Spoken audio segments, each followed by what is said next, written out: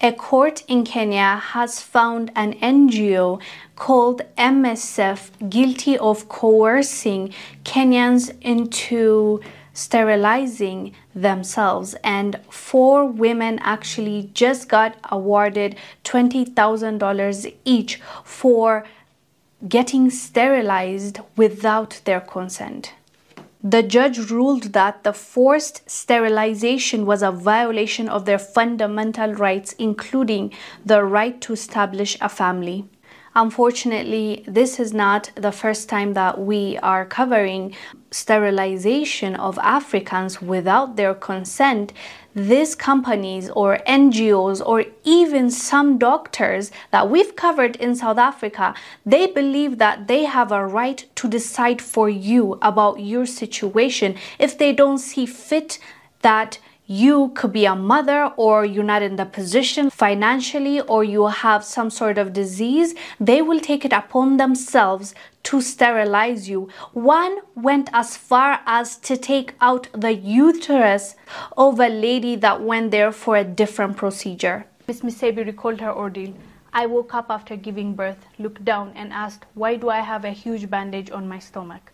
I did not mind. I had just given birth to my baby daughter. She was a big baby and I had been on medication and gone through cesarean section. I left hospital 5 days after giving birth with a healthy baby daughter and a huge scar across my stomach.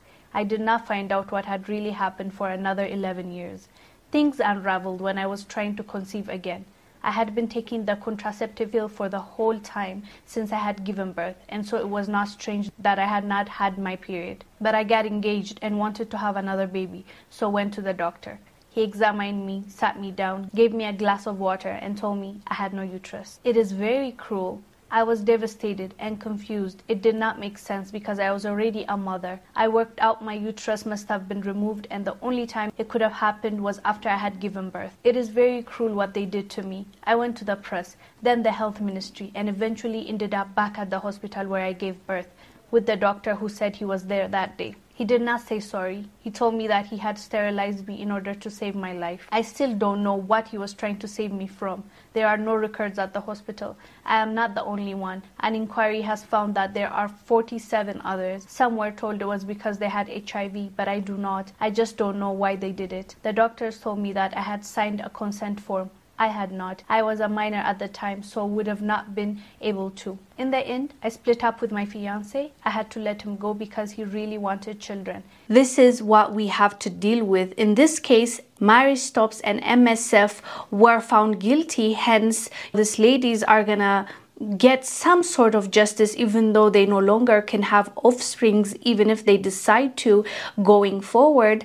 But at least there's some sort of justice that have been served. But there are so many women in Africa that go on without getting justice, or without even knowing that they went through sterilization without knowing it. How unfortunate and sad is this? Because there are women that are trying to have a baby, not knowing that someone that they have trusted to look at them either in the medical field or in this kind of NGO organizations, someone already took away their chance of becoming a mother. It's just sad to witness. And on top of that, there is an agenda that we are seeing when it comes to these Western nations telling us to stop multiplying. Macron actually said with his own words that African women should stop giving birth because our population is getting out of hand. We've heard Bill Gates say so many things about population, and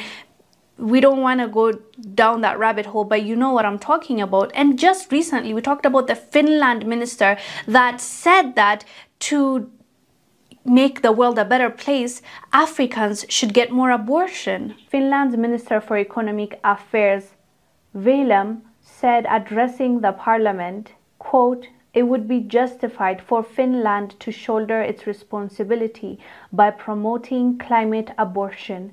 Climate abortion would be a small step for a person, but a giant leap for humanity." He said the solution for the climate crisis is to give more abortions to African women.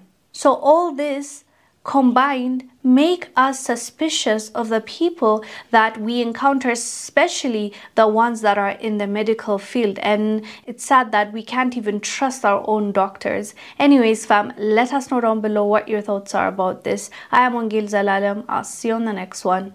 Bye.